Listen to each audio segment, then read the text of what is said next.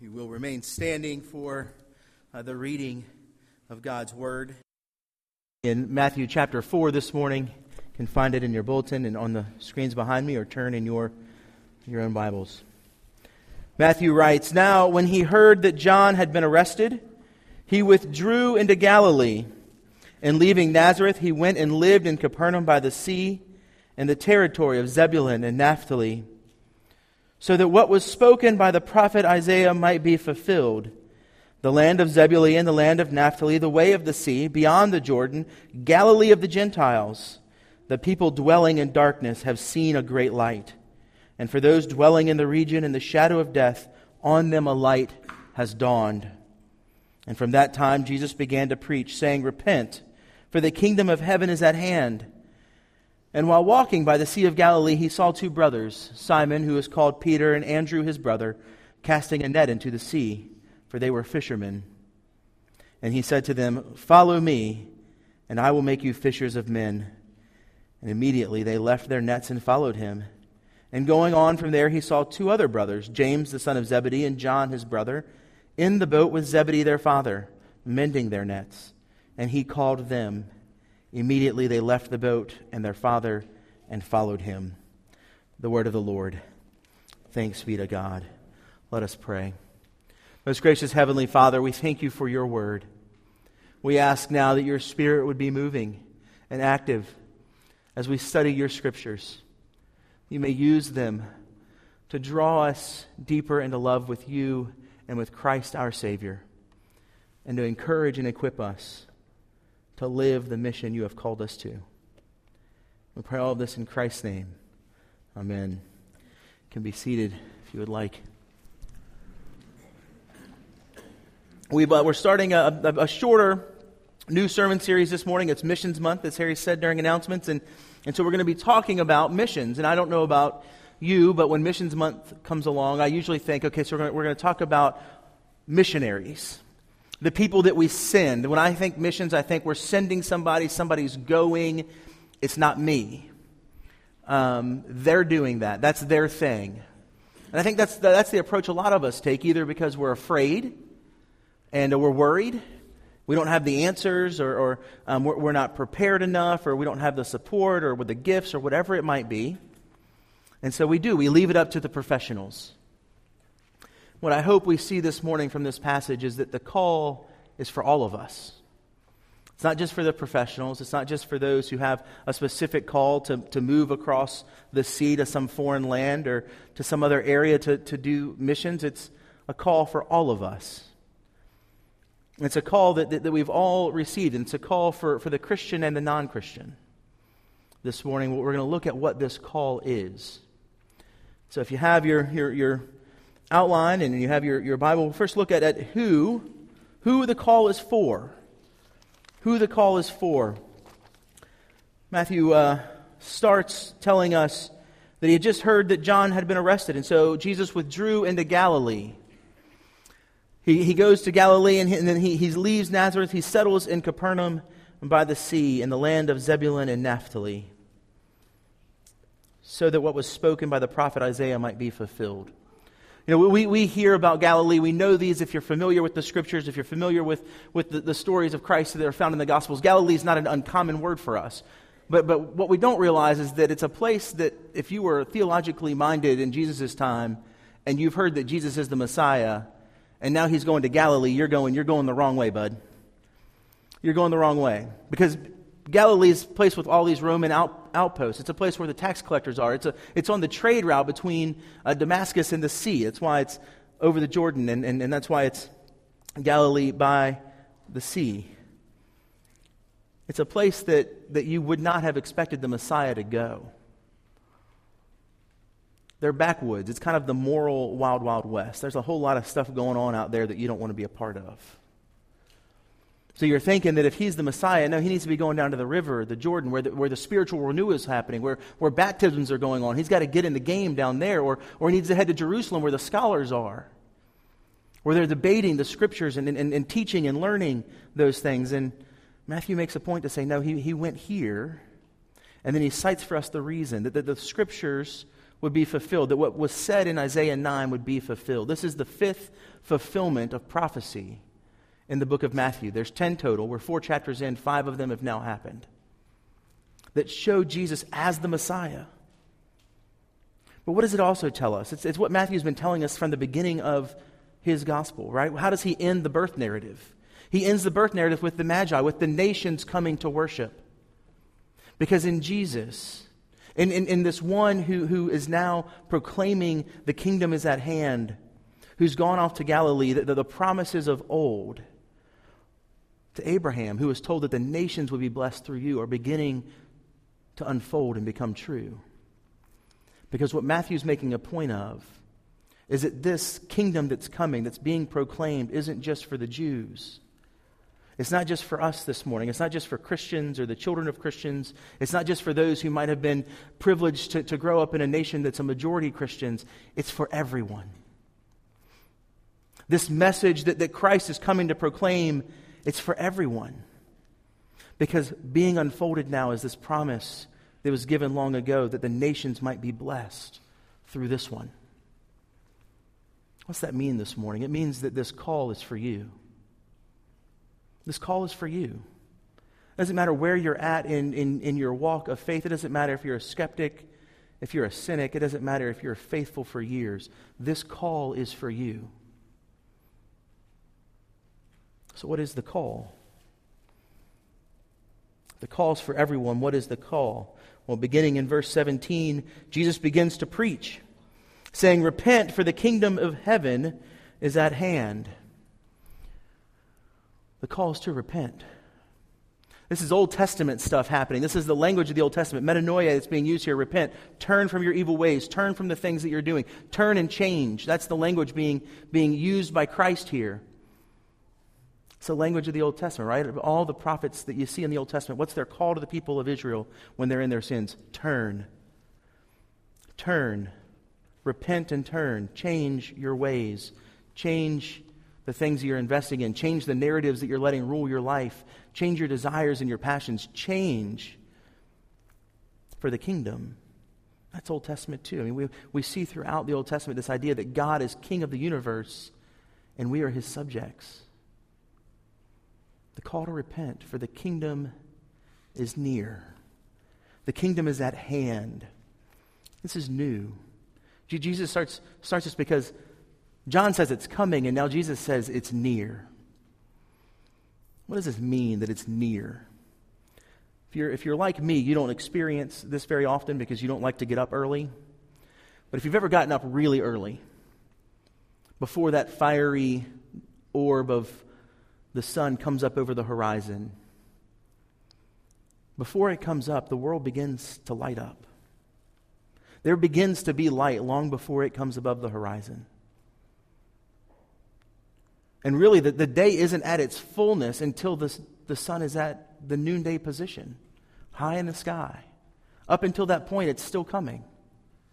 And then it hits noon and it starts to go away. It's no different than the kingdom.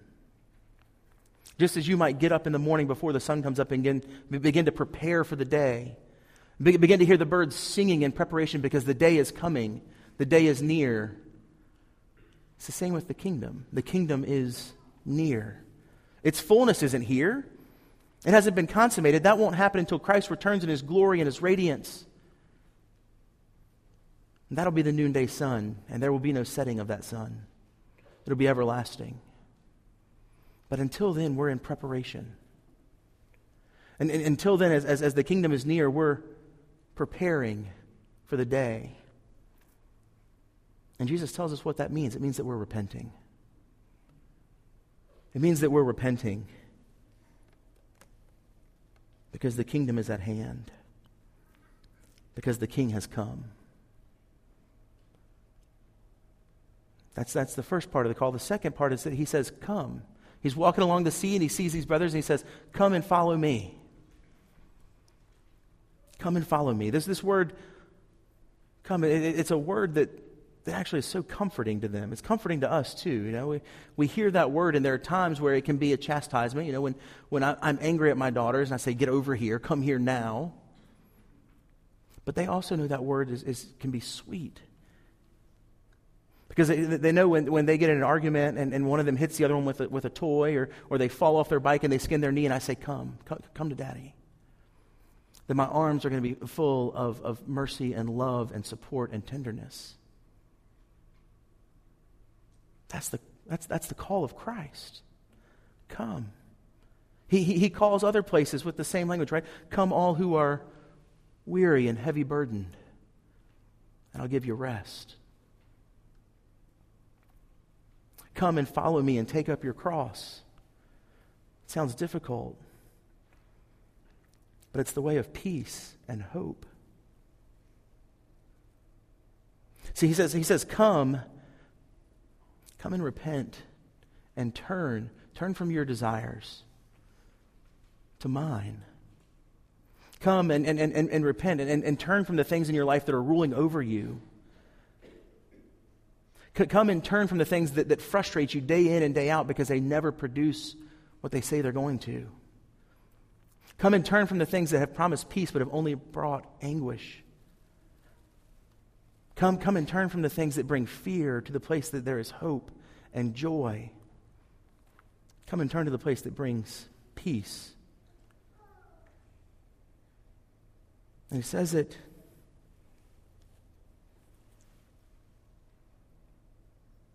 and then he says, follow. Follow him. And what's their response? How do we respond? Both times he does it in this passage, they just stop doing what they're doing and they follow Jesus. Now, obviously Jesus is unique because there are tons of other people that ask me to follow them and ask you to follow them, and I'm a little hesitant to follow them. I've learned that with age, that when people say to follow them or do the things that they're doing, I should maybe look at what they're doing first. College taught me that. You know, it would snow and there'd be snow on the roof, and my friends would say, "There's snow on the roof, let's sled off the roof." And we'd move the trampoline and we'd hit, and that was supposed to be safe. It was never safe, but I would follow. And we become more and more reluctant to follow. But there's something about Jesus here that there's no reluctancy in them. I mean, these are men that most likely have been followers of John the Baptist. Jesus comes along and now all of a sudden they're like, we're following this guy. I mean, they're leaving their livelihoods to follow him. They're leaving their families to follow him. Why? Why are they so quick to pick up and follow him? Because it's in following him that we get him. And that's the call. The call is to come to him. And it's in following him that we get him. It's in those places where we're overrun with, what am I supposed to do next? You know, our seniors are most likely have either graduated or about to graduate, and most of them have their plans filled out. But now that junior class is about to have to start asking that question, what am I supposed to do next? And it can be one that's full of anxiety. Am I going to go get a job? Am I going to go to college? Am I going to go to the military? See, it's in following him where we stop. And when we seek the wisdom of his word, and we surround ourselves with godly people, and we seek his will, because we're following him. And those places where we're hurt and we're lonely, we stop and realize that our consolation is in him. And in those places where we're afraid and we're anxious, we go to him because we know he is sovereign and good. See, in following him, it's not just that we begin to pick up on and learn the Bible and memorize hymns and get used to how we do church. It's that we get Jesus in following him. And we begin, as we follow him, to look more like him and smell more like him. And that's where the promise is. See, we come to him and follow him because of the promise that comes with it. The kingdom is near. It's at hand. And then what does he say to the brothers? I will make you fishermen. That's a promise. He doesn't say to them, come follow me and I'll teach you how to fish. He'll do that. He will. He'll show them throughout his life and their time with him how to do it. He doesn't say, come follow me and you'll watch me and you'll begin to imitate me by doing that. That happens. But it's a promise that he's going to do something. It's a promise that Paul says, right? I mean, Paul says in his letters that he is what he is by the grace of God. It's a promise that we will be transformed. It's a promise that we're going to be changed. And it happens in our coming to him and our following him. But it's a promise that's true. It's a promise that we often forget and we get worried. And so when we think about missions, we go, I can't do this. And Jesus says, no, I will make you a fisher of men. And how he does it is in our following. I mean, these men that he's called, they're fishermen. I don't know that many. I don't think we have any watermen or fishermen that are in our congregation that this is what you do for a living. You may do it as recreation or hobby. You might enjoy it, but it's not what you do every day. We had some friends and some people in our church in Florida that's what they did. They were fishermen, commercial fishermen. One of them owned a clam farm, and one of them got on a boat and went and caught fish every day. Sometimes he didn't catch enough, and sometimes he caught a lot. But those men reminded me a lot of my dad and his friends. I mean, they weren't the most educated men, if they were even educated. They weren't the men that had the most eloquent language. In fact, it was pretty crass at times, most of the time. They're a little rough around the edges. We know that's the same with these men. Because later in the book of Acts, after Christ has gone up and they've been anointed with the Holy Spirit, they begin to do crazy stuff. They begin to proclaim the good news of the gospel. They begin to perform miracles, and they get called before the Sanhedrin. And what do the Sanhedrin say about them? The Sanhedrin says they are astonished because these are ordinary men, uneducated men. But then they realize they've been with Jesus. They've been with Jesus. They heeded the call to come and follow him, and they've been with him. And it's transformed them. It'll transform you. I love to fish. I grew up, my dad had a little boat, and we would go out on Lake Chesden, and we would, we'd fish, and we'd head up to the upper part of the lake where it gets pretty shallow, and he had a little fly rod, and we would take that out, and we'd fish for brim. And you would think that's it's a tiny fish, it's not very fun, but they hit that fly on a light enough fly rod, and it is. I mean, it's like trophy fishing. It feels like it's so fun, and it gave me this passion for fly fishing. And I went to college, and one of the first dates I took my wife on was to teach her how to fly fish. It was epic failure on every level. She's not good at fishing or fly fishing. But to fly fish, you gotta know what kind of fly do I need to use today. And there's really three main types. There's a dry fly, there's a nymph, and there's a streamer. And then there's a bunch of different types under that I won't bore you with. But you gotta know what kind of fly are the fish biting. As we go out into the world, we're being made into fishers of men. We're being made into people who gather people to us. We've got to know what kind of bait we're to use, what kind of lure we're to use. And what we need to realize is that actually we're the one being made into that. We're the one being made into that. Because the world that you walk into every single day has the same unsettled heart that you do. They're full of fear and anxiety. They're hungry and they're thirsty. They're longing for purpose and hope and joy and peace. And by coming and following, we're being made into those things. We're being transformed into those things so that our coworkers and our family members and our friends and our neighbors begin to look at us and say, I don't get it. Why do they have so much joy? And it never seems to fade. How do they have hope right now? Why do they have peace that I can't understand? See, we begin as we follow Jesus, and we continue to take up our cross and follow him and repent and wash and rinse and repeat to smell more and more like him. We begin to exude the fragrance of the gospel, and people take notice, and they begin to wonder. And the more we do it, we get to a place in life where we can just put the sign up on the door that says, "Gone fishing."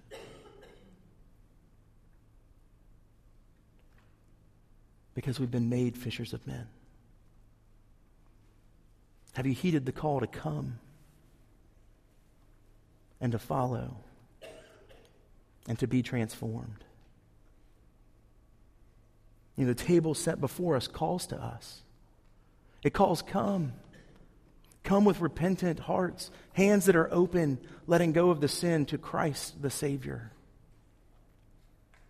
who is our hope and who promises us that he is transforming us, that we might be fishers. Let's pray.